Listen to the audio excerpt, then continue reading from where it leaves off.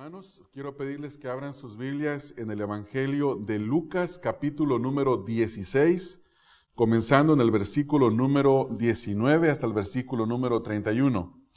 El día de hoy estaremos haciendo una pausa en nuestro estudio del libro del apóstol Pablo a los Romanos, y quiero predicar un pasaje que ha estado en mi mente ya por algunas semanas, y es un pasaje que lo he predicado ya un par de veces en el Valley Mola, donde estamos yendo a predicar, y es la historia que el Señor Jesucristo le dio a los fariseos acerca de un hombre rico y Lázaro. Quiero estudiar juntamente con ustedes este pasaje, pero antes de leerlo y antes de estudiarlo, quiero pensar un poco acerca de las estadísticas de lo que es la muerte. Creo que es algo que no se ocupa ser muy sabio, ni tampoco esperar que alguna compañía que se dedica a hacer encuestas nos diga qué es lo que está pasando con la tasa de la mortandad. Todos sabemos que el 100% de las personas mueren y que el nivel de mortandad es el 100% de 100% y que es algo que nadie lo puede negar y que nadie nos vamos a escapar de morir un día, ¿verdad, hermanos? Esto es así. También, pensando en ese tema, quiero pensar un poco acerca de la falsa esperanza que muchas personas tienen cuando por alguna razón les toca enfrentar la muerte de un ser querido. Hoy en la escuela dominical estábamos mencionando algo acerca de esto, de que mucha gente, cuando muere un familiar, sea como sea la persona, dicen, lo bueno es que ya está en el cielo. Y las personas tienen la esperanza, y bueno, yo no culpo a nadie de que tenga la esperanza de que sus seres queridos que han fallecido estén en la presencia de Dios. Pero el punto es que al cielo no se llega por buenos deseos. Hay una realidad, y es la realidad que se enfrenta después de la muerte.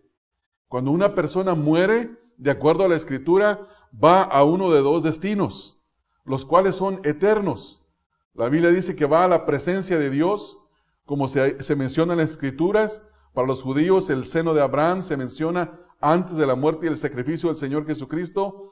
Después de la muerte y el sacrificio de Cristo, el Señor Jesucristo le hizo la promesa a uno de los ladrones y le dice, en verdad te digo que hoy estarás conmigo en el paraíso.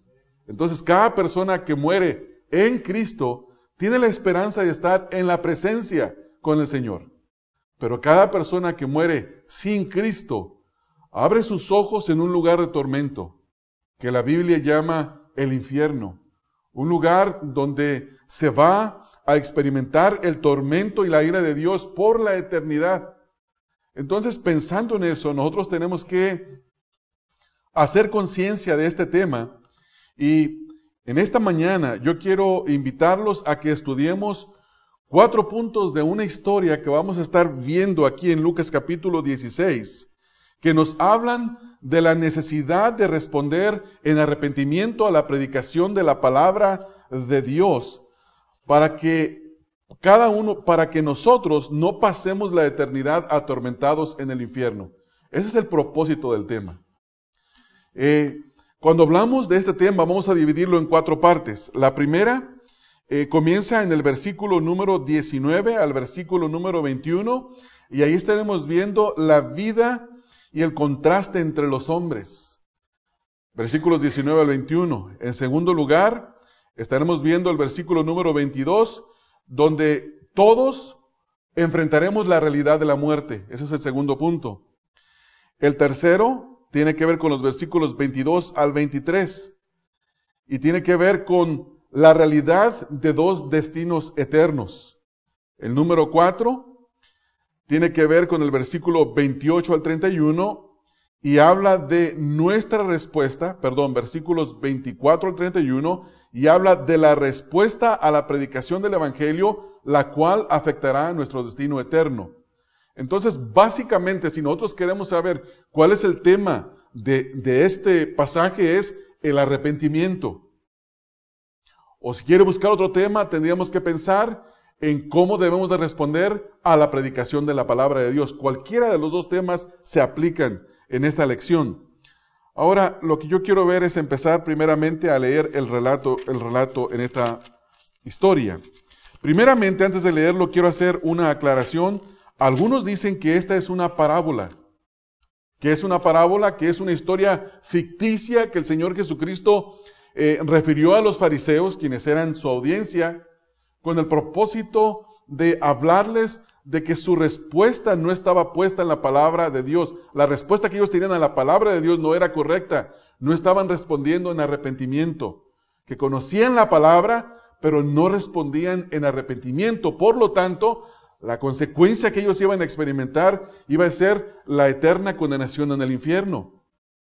Pero hay otros que argumentan, algunos comentaristas dicen que esta era una historia real porque se menciona el nombre de un hombre. Y en ninguna de las parábolas del Señor Jesucristo, Él menciona el nombre propio de una persona. Y en este pasaje, en Lucas capítulo 16, en el versículo 19, al final de la historia, se menciona 4 veces el nombre de Lázaro. Mi opinión personal, que no cuenta, pero esta es mi posición, es que esta es una historia verídica.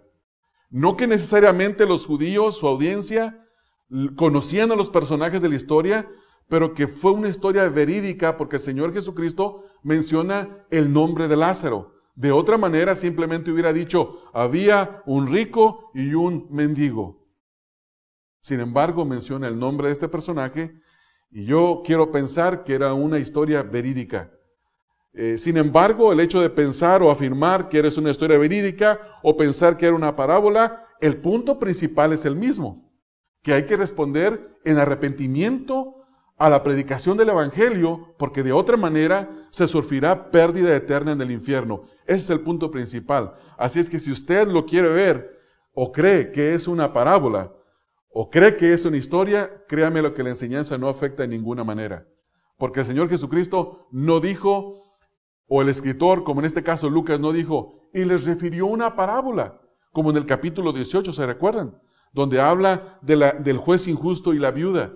Dice, y les refirió una parábola sobre la necesidad de orar siempre y no desmayar. En este caso, no dice esto el autor. Por eso mi inclinación personal es que es una historia. Vamos a ver, hermanos, el primer punto y leemos nuestra historia. Comenzamos leyendo en el versículo número 19. Y aquí en este versículo número 19, nosotros vamos a ver la vida de estos dos personajes. Versículo 19 y versículo número 20. Había un hombre rico que se vestía de púrpura y de lino fino y hacía cada día banquete con esplendidez. Había también un mendigo llamado Lázaro que estaba echado a la puerta de aquel lleno de llagas y ansiaba saciarse de las migajas que caían de la mesa del rico, y aún los perros venían y le lamían las llagas. Estoy incluyendo el versículo número 21. Entonces nuestro primer punto abarca versículos 19 al versículo número 21 y habla de estos dos personajes. El primero es evidente por lo que dice la Escritura, dice que era un hombre rico y posiblemente, de acuerdo a lo que dice, era un hombre extremadamente rico. No era como dicen hoy la gente en estos días, es uno que está rico pero no es tan rico. Hay unos que son verdaderamente ricos. Bueno, este era rico. Porque dice que se vestía de púrpura y de lino fino. Este tipo de telas eran tan caras que generalmente se utilizaban para los reyes, para los príncipes, para personajes muy importantes o extremadamente ricos. Dice que se vestía de púrpura y de lino fino.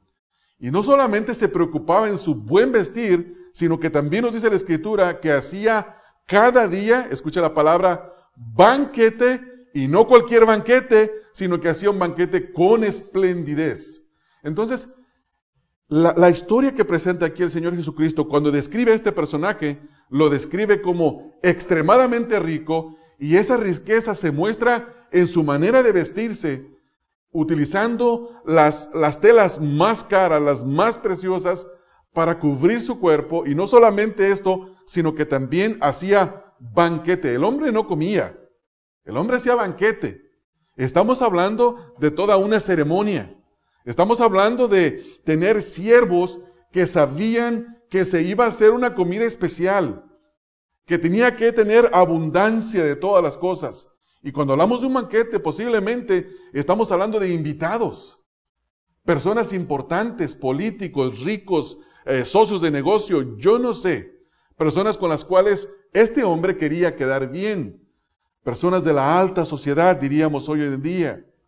Les hacía banquete, y no cualquier banquete, era un banquete espléndido. Tenía de todo y de todo en abundancia. Y este era su estilo de vida. De esa manera vivía. Ahora, enseguida se nos presenta el segundo personaje, y se nos da un personaje descrito con un contraste inmenso. Dice, había también un mendigo. El primero era un rico, el otro era totalmente opuesto, y era una persona, era un pordiosero. Era como hoy en día se le dice un destituido social. Una persona que está abandonada, sin casa, sin techo, sin familia, sin trabajo. Era un mendigo, pero nos dice su nombre. Y para mí esta es una de las cosas más importantes, porque el Señor Jesucristo, lo llama con su nombre propio, y dice que se llamaba Lázaro. No es el Lázaro que se menciona en los evangelios, que muere y el Señor lo resucita. Este es otro Lázaro. Ahora, este hombre, como no tenía una casa, estaba, dice la Escritura, perdón hermanos, déjenme tomar un poco de agua para la garganta porque... Ahora sí. Dice la Escritura que estaba echado a la puerta de aquel. Es decir, que estaba echado a la entrada de la puerta de la casa de aquel hombre rico. Tenemos que entender, hermanos, que las puertas en aquel tiempo no eran como las puertas en el día de hoy. Si yo digo que alguien está echado a la puerta de mi casa, digo, me va a estorbar para salir, porque la salida no es muy ancha. ¿Cómo voy a estar sentado ahí en las gradas que tengo la entrada de mi casa? ¿Cómo lo voy a hacer para salir? No, este hombre estaba sentado en una propiedad muy grande, que tenía una entrada ancha, y que estaba fuera de esta propiedad, y que la casa del rico estaba adentro, y este hombre, el rico, tal vez ni siquiera se daba cuenta, o voluntariamente ignoraba que este hombre necesitado estaba ahí. Pero dice que estaba ahí, echado a la puerta de aquel. Pero también nos dice que no solamente era un mendigo, un pordiosero de la calle, sino que tenía un problema serio de salud. Dice que estaba lleno de llagas. No sabemos cuál era la causa de las llagas, no se nos dice, pero era una enfermedad que le hacía que su piel les supurara. El hombre rico estaba vestido con esplendidez, hacía banquete, estaba acompañado de todos sus amigos. El hombre pobre, el mendigo, tenía ropas andrajosas, estaba echado fuera de la casa de aquel hombre que tenía esplendidez, estaba enfermo y su compañía eran los perros. Nos dice el versículo 21. Aparte de que era su compañía los perros, primero dice, ansiaba saciarse de las migajas que caían de la mesa del rico. Uno tenía esplendidez, tenía banquete, y el otro decía, con que se caiga algo ahí de la mesa, con eso me conformo yo. Dos contrastes totalmente inmensos, muy gráficos, muy grandes, muy opuestos. Entonces este hombre ansiaba saciarse de las migajas, y dice ahí el versículo también, que sus compañeros o sus amistades o aquellos que estaban con él eran perros que no venían a él porque eran buena persona o porque les daba algo, sino porque lamían sus llagas. Qué cuadro tan gráfico, hermanos, qué condición tan precaria. Sin embargo, nos dice la Escritura que el personaje principal o el personaje más elevado en esa historia, aunque se centra en el rico, porque el Señor estaba refiriendo la historia a los fariseos, se menciona a Lázaro 4 veces. La primera en el versículo número 20, la segunda en el versículo 23, la tercera en el versículo 24 y la cuarta en el versículo 25. Estos son los dos personajes. Así comienza la historia, con dos contrastes totalmente opuestos. Ahora, necesitamos entender el contexto y la audiencia a la que el Señor les estaba hablando. Le hablaba a los fariseos, hombres que estimaban altamente a todo aquel que tenía dinero. Le daban los mejores lugares para que se sentara. Tenían preeminencia. ¿Por qué? Porque los fariseos amaban el dinero. Cuando nosotros vemos lo que la Escritura dice acerca de este tipo de hombres, en primer lugar tenemos que entender el contexto en el sentido de lo que la Biblia dice acerca de los ricos. La Biblia no habla muy bien de los ricos. Generalmente tiende a despreciarlos por su actitud hacia Dios, porque Dios no es su Dios es el dinero, su Dios es su propio vientre, su bienestar. Y la actitud que ellos tienen hacia los pobres es mala.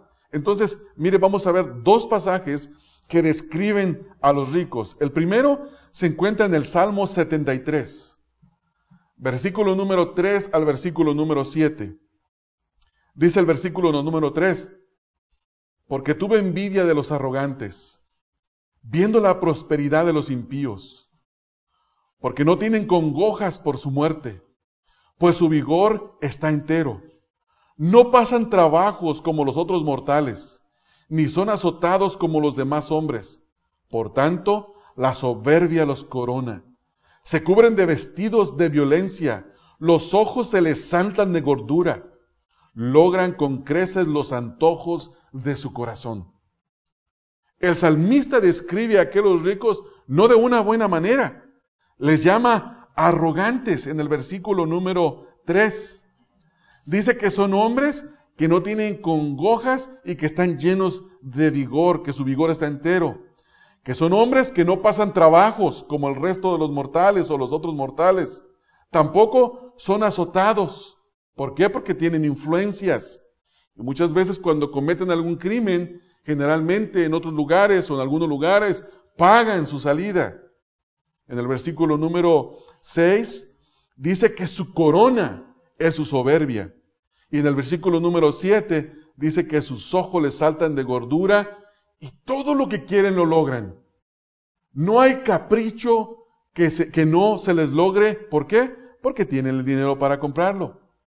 En Santiago capítulo número 5, versículo número 1 al versículo número 5, hay una exhortación tremenda. Santiago era un hombre de lengua muy pulsante, que no se limitaba de palabras para expresar lo que quería decir. Dice, vamos ahora ricos, llorar, aullad por la miseria que os vendrá. Vuestras riquezas están podridas y vuestras ropas están comidas de polilla. Vuestro oro y plata están enmohecidos y su moho testificará contra vosotros y devorará todas vuestras carnes como fuego. Habéis acumulado tesoros para los días postreros. He aquí, clama el jornal de los obreros que han cosechado vuestras tierras, el cual por engaño no les ha sido pagado por vosotros. Y los clamores de los que habían cegado han entrado en los oídos del Señor de los ejércitos. Habéis vivido en deleites sobre la tierra y sido disolutos, habiendo engordado vuestros corazones como en el día de matanza. Ahora, es necesario entender que también la Escritura habla con balance acerca de los ricos. La Escritura no condena el que una persona sea rico. La Escritura condena que el rico ame el dinero en lugar de amar a Dios, y que el rico utilice a los demás para hacerse rico y menospreciar y abusar de los demás.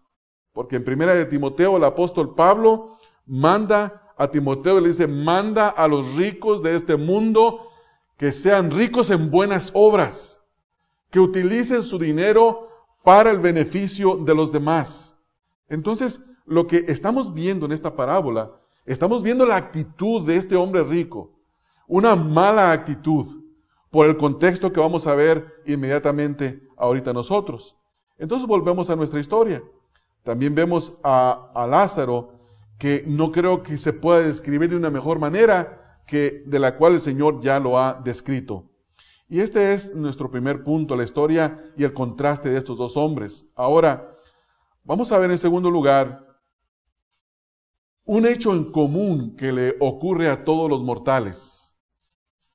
Todas las personas vamos a experimentar la muerte, todos moriremos. Y eso es lo que el resto de nuestra historia nos dice, comenzando ahí en el versículo número 22.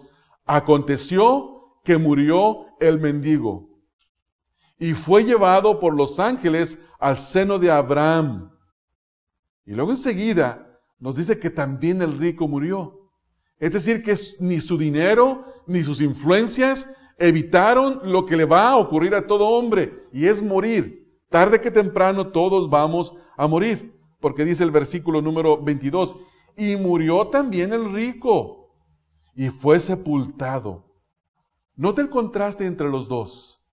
El primero, lleno de riqueza, lleno de una buena ropa, se veía bien, tenía una buena apariencia, era atractivo y tenía banquete con esplendidez, estaba lleno de amistades. El segundo era un pondosero, andrajoso, tenía hambre, necesidad de comer, los perros eran sus compañeros, le lamían, pero dice que en el momento que murió uno y murió el otro, los dos tuvieron dos muertes totalmente opuestas.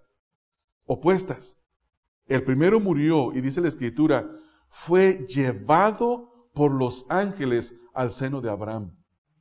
Fue llevado por los ángeles. No tenía nadie quien viera por él. Posiblemente este hombre fue enterrado en una fosa común, porque eso es lo que hacían con los pordiosero. Alguien moría, se daban cuenta 2 o 3 días que estaba muerto, tal vez porque estaba hinchado, porque olía, y decían, hay que enterrar a ese pobre hombre. Y lo llevaban y lo enterraban a una fosa común. La historia de esta tierra nos muestra un panorama muy triste. Posiblemente algún benefactor, una persona que quisiera hacer el bien, lo vio y dijo, pobre Lázaro, hay que enterrarlo. Fueron, lo llevaron y fue muy triste. Y el funeral del rico posiblemente fue un funeral con todo el esplendor. El rabino de la sinagoga vino y trató de expresar de él lo máximo. Fue un gran hombre, dio grandes contribuciones a la sinagoga, hizo el bien, era una buena gente. Bueno, dijeron todo. Esto me hace pensar en una historia que escuché, que unos dicen que es verídica, otros dicen que es un chiste, yo no lo sé, pero lo voy a decir de todas maneras. Dice que había en una congregación 2 hombres muy ricos, pero muy malos los dos, muy malos, y que murió uno de ellos. Entonces el hermano rico fue con el pastor y le dijo, pastor, quiero que en el funeral usted diga que mi hermano era muy bueno, que era bueno. Dijo, y como recompensa, aquí está el resto del dinero que hace falta para que se construya bien el techo de la iglesia.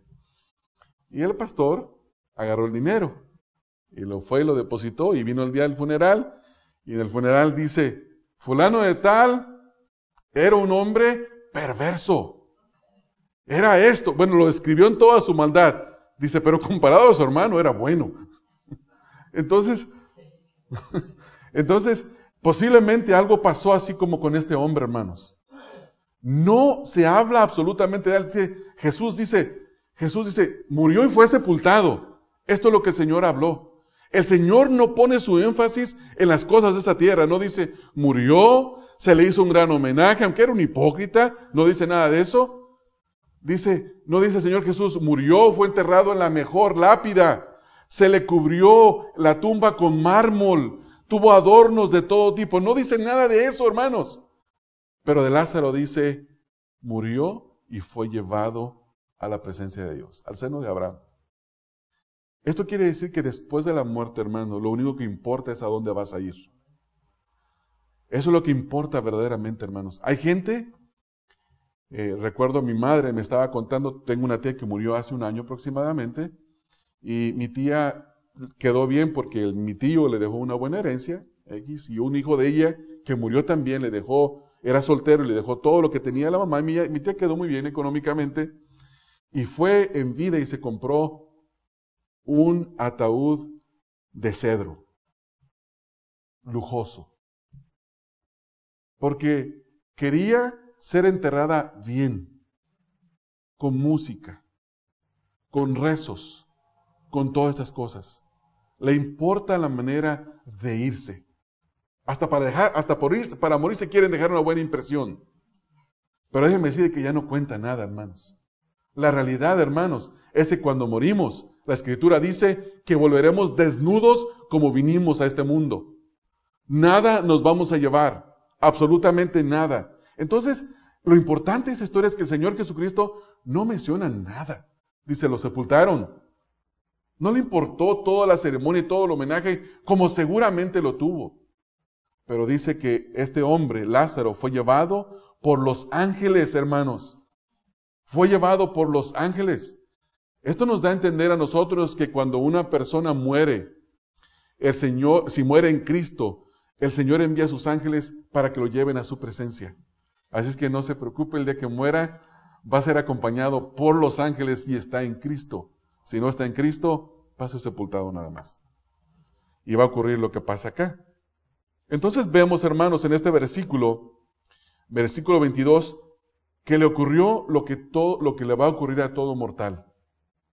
Todos nos vamos a morir. No importa cómo usted haya vivido esta vida, usted y yo vamos a morir. No importa que usted coma desde el principio de su vida, tenga los mejores alimentos, tenga los mejores ejercicios, tenga la mejor nutrición de todo tipo, se cuide, se duerma temprano, haga los mejores ejercicios. Está bien, es bueno y tiene provecho, pero usted va a morir de todas maneras. No importa qué hagamos con nuestro cuerpo, un día vamos a morir y esa es la realidad de todo hombre, porque la Escritura dice que la paga del pecado es muerte.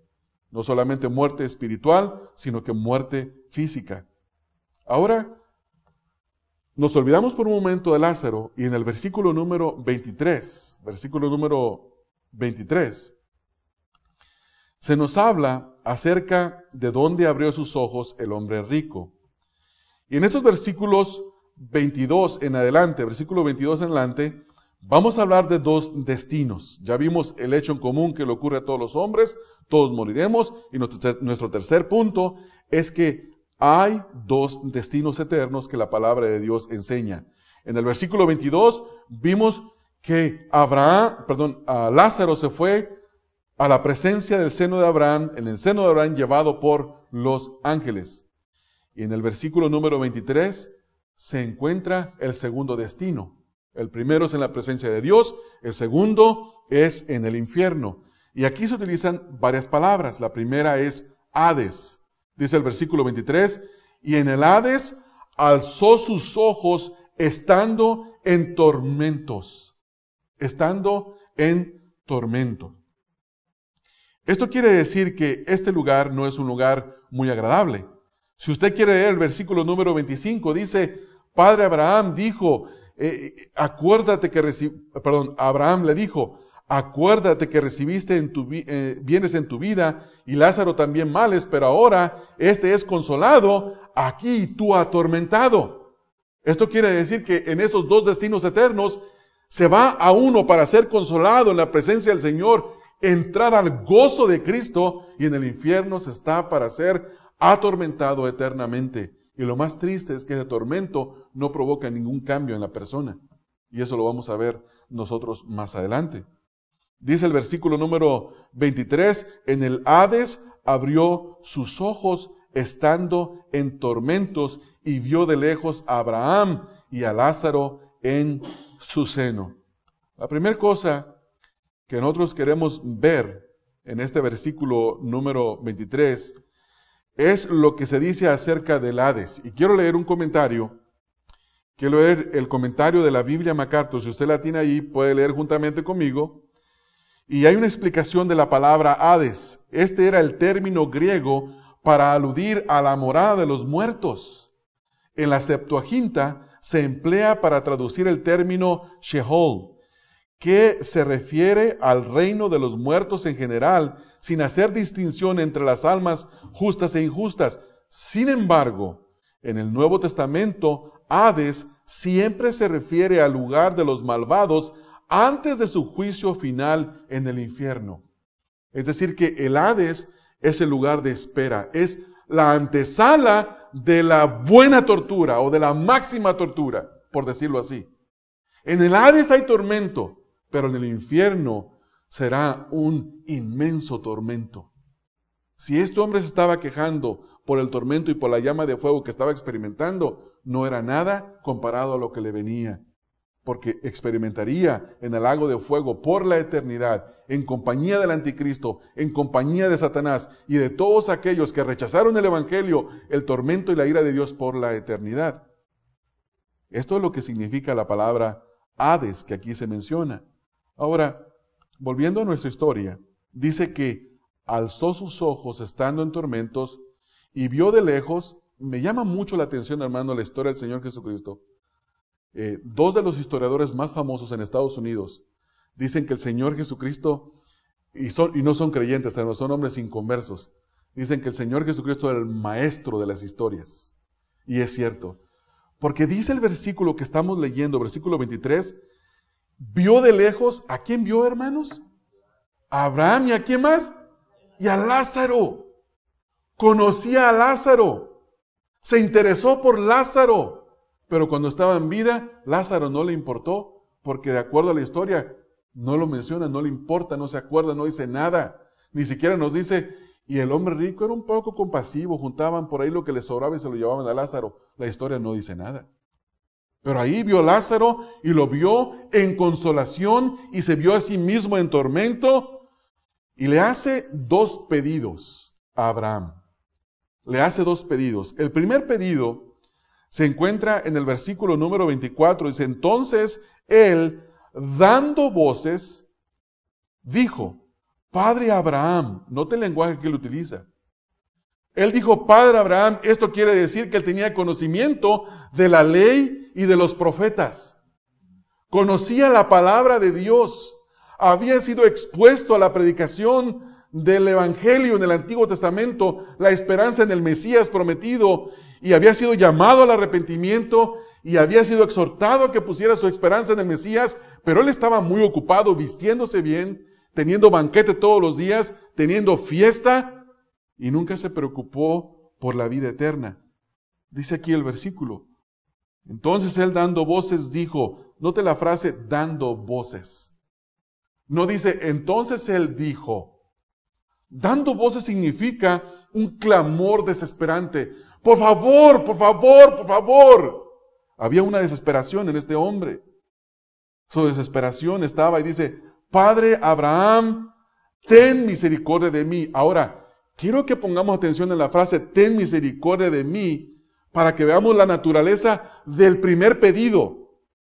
Hay algo en el infierno que se nos muestra a nosotros aquí, en este caso el Hades, que el Hades no es un lugar que cuando una persona llega, tiene alguna esperanza de que posiblemente pueda salir de ese lugar.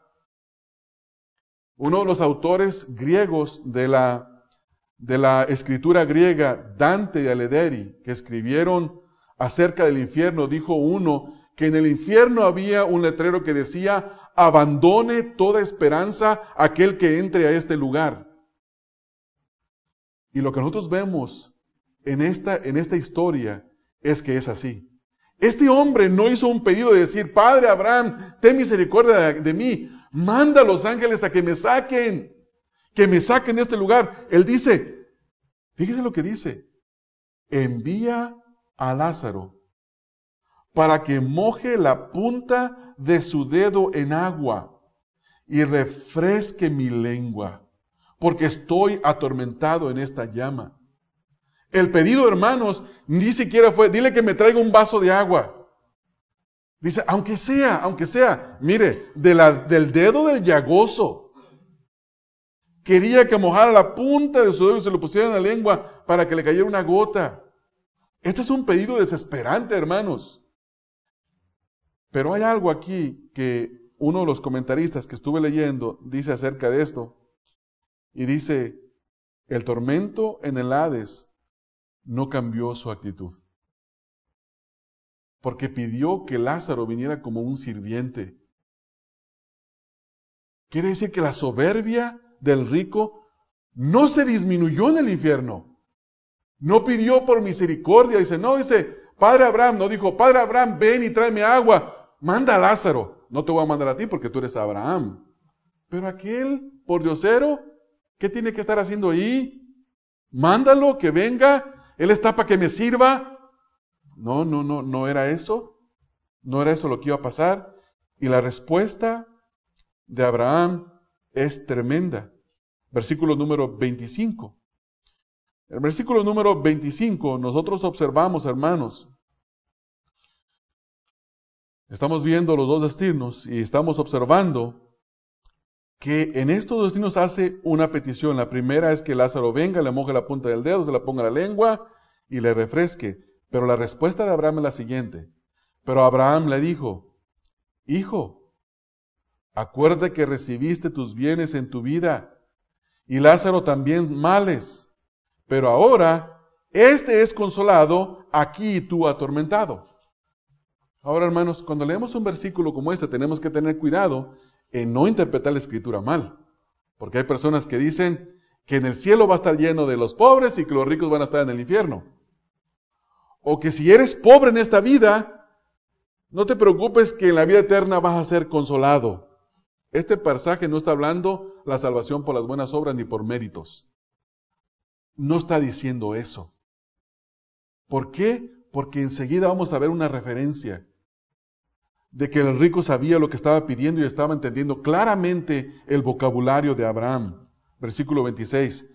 Dice, además de todo esto, una gran cima está puesta entre nosotros y vosotros, de manera que los que quisieren pasar de aquí a vosotros no pueden ni de allá pasar acá. Esto quiere decir que del infierno nadie va a salir, hermanos. No hay escapatoria. Una vez en el infierno, no sales del infierno. Quien quiera que vaya al infierno. La esperanza es hoy. La esperanza es hoy. Si estamos vivos y escuchamos la predicación del Evangelio, hoy somos llamados al arrepentimiento. Hoy es el día de salvación, porque después no habrá ninguna esperanza. El segundo pedido se encuentra en el versículo número 27. Y aquí es donde nosotros encontramos que el rico tenía una buena teología. Tenía una buena teología. Esto muestra que Dios es soberano y misericordioso en mostrarse y revelarse a todos los hombres de todos los estratos sociales, hermanos. Nos muestra también, nos dice lo que la historia no dice. Nos dice que Lázaro escuchó la predicación del Evangelio, se arrepintió y puso su esperanza en el Mesías. Nos dice que el rico escuchó la predicación del Evangelio, no creyó en el Señor Jesucristo, no puso su esperanza en el Mesías, rechazó la predicación no arrepintiéndose, no le importó porque estaba muy ocupado en qué se iba a poner y qué iba a comer y con quién iba a convivir. Dice la historia, versículo número 27. Entonces le dijo, te ruego pues, el primer pedido no funcionó, el segundo es el siguiente. Te ruego pues, Padre, que le envíes a la casa de mi padre, porque tengo 5 hermanos. Ahora, fíjese para qué pide que le envíe. Ahí hay una palabra clave. Dice, que les testifique. Quiere decir que este hombre entendía que la predicación del Evangelio era lo único que el hombre necesitaba para ser salvado. Hasta cierto punto, no lo entiende completamente así, porque vamos a ver que él pide que Lázaro resucite y vuelva. Pero vemos que tenía entendimiento de que necesitaba de haberse arrepentido, él estando en su vida para no haber parado en ese lugar. Dice que les testifique, a fin de que no vengan ellos también a este lugar de tormento. Como él vio que no había ninguna esperanza, ni siquiera que le mojaran la punta de su lengua con una gota de agua, dice, le salió cierta compasión. Pero no fue compasión por todo el mundo. Fue compasión por los de su casa. Eso quiere decir que no había cambiado. Dice que vaya y les testifique a mis hermanos para que no vengan. Esto, hermanos, nos da luz y entendimiento a que a él se le testificó. Y se le dijo, arrepiéntete para que no pares en el Hades. Y él, como mucha gente hoy en día, ¿arrepentirme de qué? ¿El infierno? Ahí va a estar toda la gente con la que yo quiero estar. Ahí se toma, ahí se hace parranda, ahí se esto, ahí se el otro. Yo conozco varios necios así. Estábamos en una ocasión en una fiesta de un familiar que no era... estábamos invitados varias personas, no estaba organizado por un creyente, no por un inconverso. Y estábamos mi esposa y yo sentados y nos dice, ¿una cervecita? No, no tomamos. ¿Un cigarrito? No, no fumamos. ¿No van a bailar? No, no vamos a bailar. Pues ustedes ni toman, ni fuman, ni bailan. Pues ¿qué hacen ustedes? Creemos en Cristo. Si usted no se arrepiente, se va a ir al infierno. Allá es donde quiero ir porque ya está la fiesta. Pero cuando una persona está en ese lugar, hermanos, de lo único que se acuerda es de la predicación del Evangelio. La conciencia de este hombre le estaba recordando de todas las oportunidades perdidas. Todas las oportunidades que desperdició cuando se le predicó el Evangelio. Y esto me hace pensar cuando nosotros estamos predicando en el Valley Mall. Hermanos, esa es una tarea seria. Ese no es un cuento. Lo único que a mí y a mis hermanos que predicamos nos da valor para pararnos ahí es entender la realidad del infierno y la necesidad del arrepentimiento y de la vida eterna y de creer en el Señor Jesucristo. Por eso amonestamos y exhortamos a los hombres a que se arrepientan, que vengan al Señor Jesucristo, hermanos. Y ese es nuestro trabajo. Ese es nuestro trabajo. Debemos de obedecer al Señor, debemos de tener compasión por las personas y exhortar a que la gente se arrepienta, que vengan a Cristo, a nuestros familiares, a nuestros propios hijos, a mujeres que tienen maridos inconversos, hombres que tienen mujeres inconversas, predicarles el Evangelio, no dejar de decirles, nunca cansarnos de decirles, arrepiéntete y cree en el Señor Jesucristo. Nunca, hermanos. Porque mientras hay vida, hay esperanza.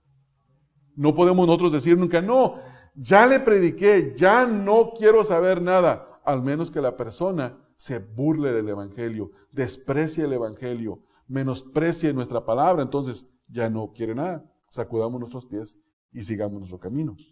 Pero si en eso hay la oportunidad de volver a predicarles, tenemos que volver a predicar.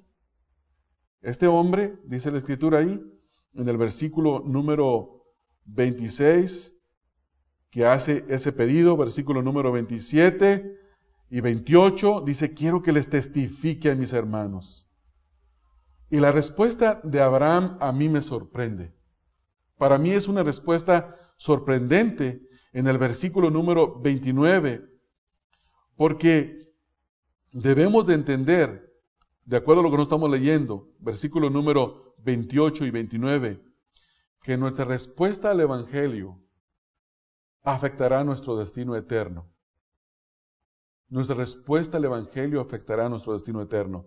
Dice ahí, porque tengo 5 hermanos para que les testifique a fin de que no vengan ellos también a este lugar de tormento.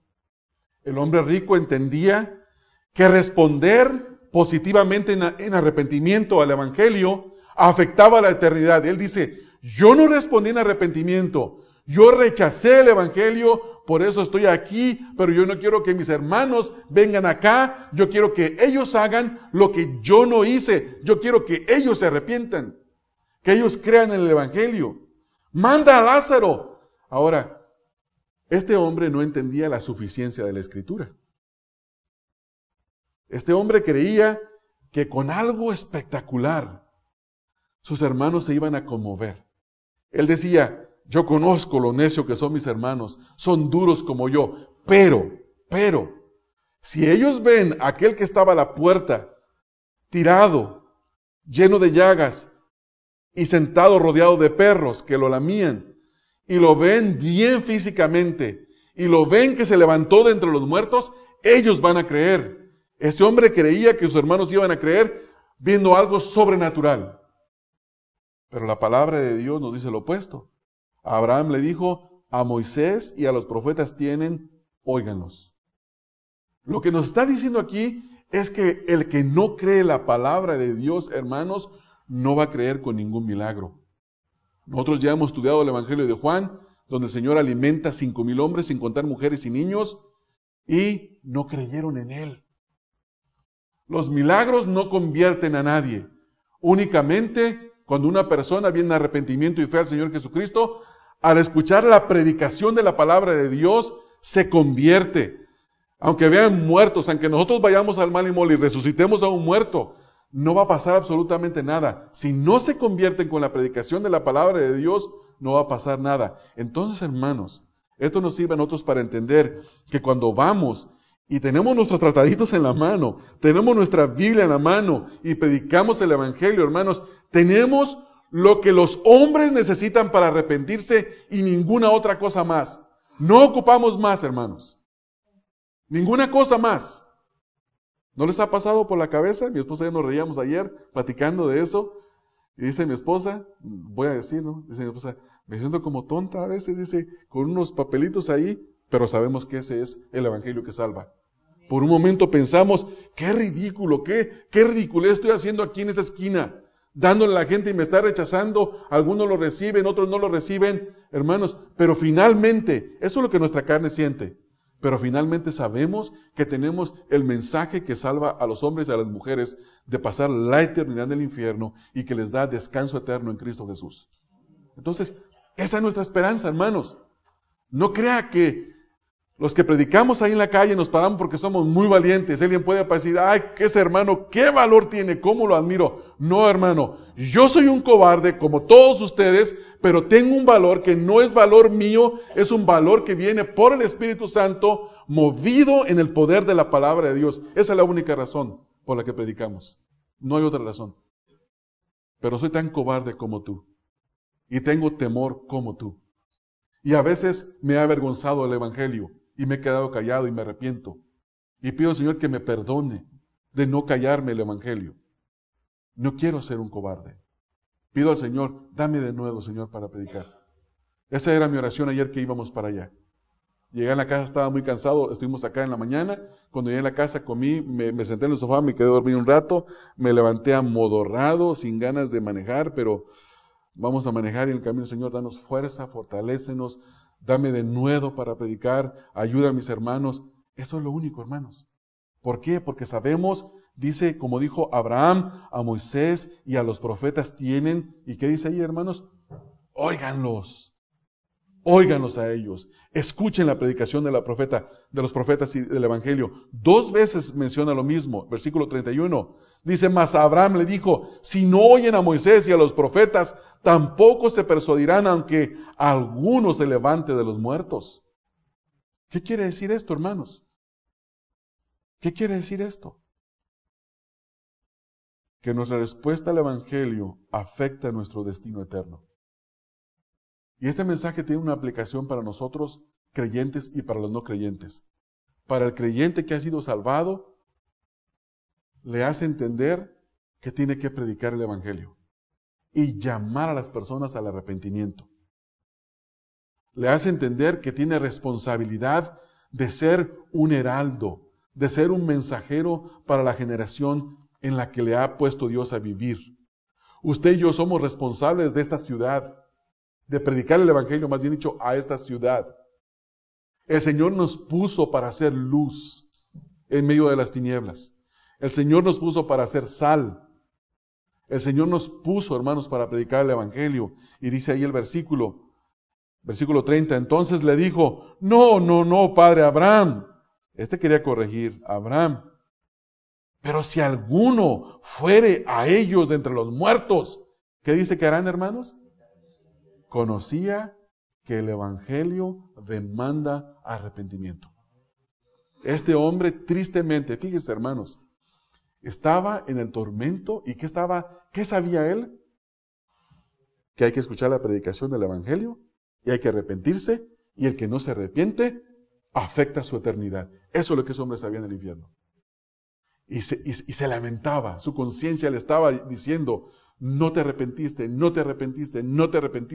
¿Saben, hermanos, que a veces pienso, esta es mi propia imaginación, a lo mejor Lázaro le predicó? No lo sé. Pero seguramente iba a la sinagoga y escuchaba la lectura de la ley de los profetas. Y se le decía, posiblemente se mandó a hacer sus rollos personales de la ley de los profetas, para tenerlos ahí exhibiéndolos y que la gente viera que era religioso también. Posiblemente, yo no sé. Lo que sí sé es que él sabía que había que predicar y que había que arrepentirse. Él sabía que le habían predicado y que él no se había arrepentido y que estaba pasando consecuencias eternas. Versículo número 31, mas Abraham dijo la misma respuesta, hermanos. Si no oyen a Moisés y a los profetas, tampoco se persuadirán, aunque alguno se levantare de los muertos. ¿Qué quiere decir esto? Abraham está diciendo que el poder está en la palabra de Dios. El poder para transformar está en la palabra de Dios. La esperanza de salvación está en la palabra de Dios. Y nosotros tenemos la palabra de Dios, hermanos. Hermanos, evangelizar no es un juego. Evangelizar no es un legalismo que nosotros tenemos que hacer porque lo tenemos que hacer. No, hermanos. Evangelismo es la respuesta obediente del pueblo de Dios para con Dios y la compasión del pueblo de Dios para con su prójimo. Es el amor a Dios y el amor al prójimo. ¿Cómo podemos decir que amamos a Dios si no amamos a nuestro prójimo predicándole el Evangelio? Si tú no predicas el Evangelio y le llamas a la gente al arrepentimiento, tú no la amas, tú la odias. Si tú le dices a las personas que Cristo vino y murió por ellos y que Dios los ama, pero omites el arrepentimiento, tú no los amas, los odias. El verdadero amor predica el amor de Dios y el llamado al arrepentimiento, la pecaminosidad del hombre. Esto es lo que vemos en esta historia. Quiero concluir pensando en el punto principal, hermanos, de este pasaje. Si yo tuviera que hacer una pregunta y responderla en este pasaje, que me dé la respuesta, la pregunta sería la siguiente. ¿Qué debo hacer para heredar la vida eterna? O para estar bien con Dios, como usted quiera ponerlo. La respuesta es, escucha la predicación del Evangelio y arrepiéntete. Es la única respuesta. Otra pregunta se puede formular para los creyentes y es la siguiente. ¿Cuál es mi responsabilidad para con los no creyentes? Predícales el Evangelio y llámales al arrepentimiento. Esa es nuestra responsabilidad. ¿Por qué? Porque de esa respuesta depende la eternidad de cada persona. Estamos hablando del destino eterno de las almas, hermanos. No estamos hablando de cumplir un programa de evangelismo. No estamos hablando de quedar bien con el pastor que me vio que yo fuera a hacer evangelismo. Estamos hablando de obedecer a Dios. Hermanos, que nuestra predicación del Evangelio sea movida porque usted ama a Dios. Porque yo amo a Dios. Déjeme decirle una cosa. Si va por agradarme, deje de pecar, no vaya. No vaya. Vaya por agradar al Señor y por tener compasión de las almas. Que esa sea su motivación. Que esa sea su motivación. Al principio de este mensaje, comencé diciéndoles, hermanos, que el propósito del mensaje era estudiar esta historia para hablar de la necesidad de responder en arrepentimiento. Porque nuestra respuesta afectaba nuestro destino eterno. La mayoría de nosotros que estamos acá decimos ser creyentes. Esa es nuestra profesión. Pero yo quiero, aún así, hacer un llamado y una exhortación, hermanos. Si no están las evidencias del genuino arrepentimiento en tu vida, es porque no eres creyente. Arrepiéntete. Si no tienes la esperanza y la certeza de la vida eterna, es porque no eres creyente. Arrepiéntete. La esperanza de la vida eterna se puede tener, hermanos. La palabra de Dios es bien clara. La palabra de Dios es bien cara. Nos ha sido dado el Espíritu Santo. Hemos nacido. Amamos a Dios. Odiamos al pecado. Amamos el prójimo. Le predicamos el Evangelio. Hay evidencias. Hay evidencias. Y tenemos que probarnos para saber si estamos nosotros en la fe. Hermanos, exhortemos a las personas. Prediquémosles el Evangelio y exhortémosles a las personas que se arrepientan, porque de otra manera pasarán la eternidad en el infierno. Amén, hermanos. Amén. Vamos a orar, hermanos. Padre, quiero agradecerte, Señor, la instrucción poderosa de tu palabra para nosotros en esta mañana. Cómo esta historia viene a mostrarnos la vida de un hombre que disfrutó de todos los placeres de este mundo, pero que se olvidó de lo más importante, de responder en arrepentimiento al Evangelio. Y como consecuencia, pasó y está pasando toda una eternidad en el infierno. Ten misericordia, Padre, de cada uno de nosotros. Primero, para tener la seguridad de que verdaderamente nos hemos arrepentido y hemos respondido al Evangelio en arrepentimiento y fe para con Cristo Jesús. Y segundo, Señor, para que tengamos esa convicción clara y firme de no atemorizarnos delante de los hombres y de exhortarles y llamarles al arrepentimiento. Llénanos de valor, Señor. Quita de nosotros toda cobardía. Danos el capacitarnos, Señor, para saber cómo hablar, saber cómo presentar tu evangelio. Y llénanos del poder del Espíritu Santo, Señor, para predicar en tu poder, Señor. Y que como consecuencia, Señor, muchas personas pasen la eternidad en tu presencia junto con nosotros y sean librados de abrir sus ojos en la llama de fuego que nunca se acaba. Te ruego estas cosas, Padre, en el nombre de Cristo Jesús. Amén.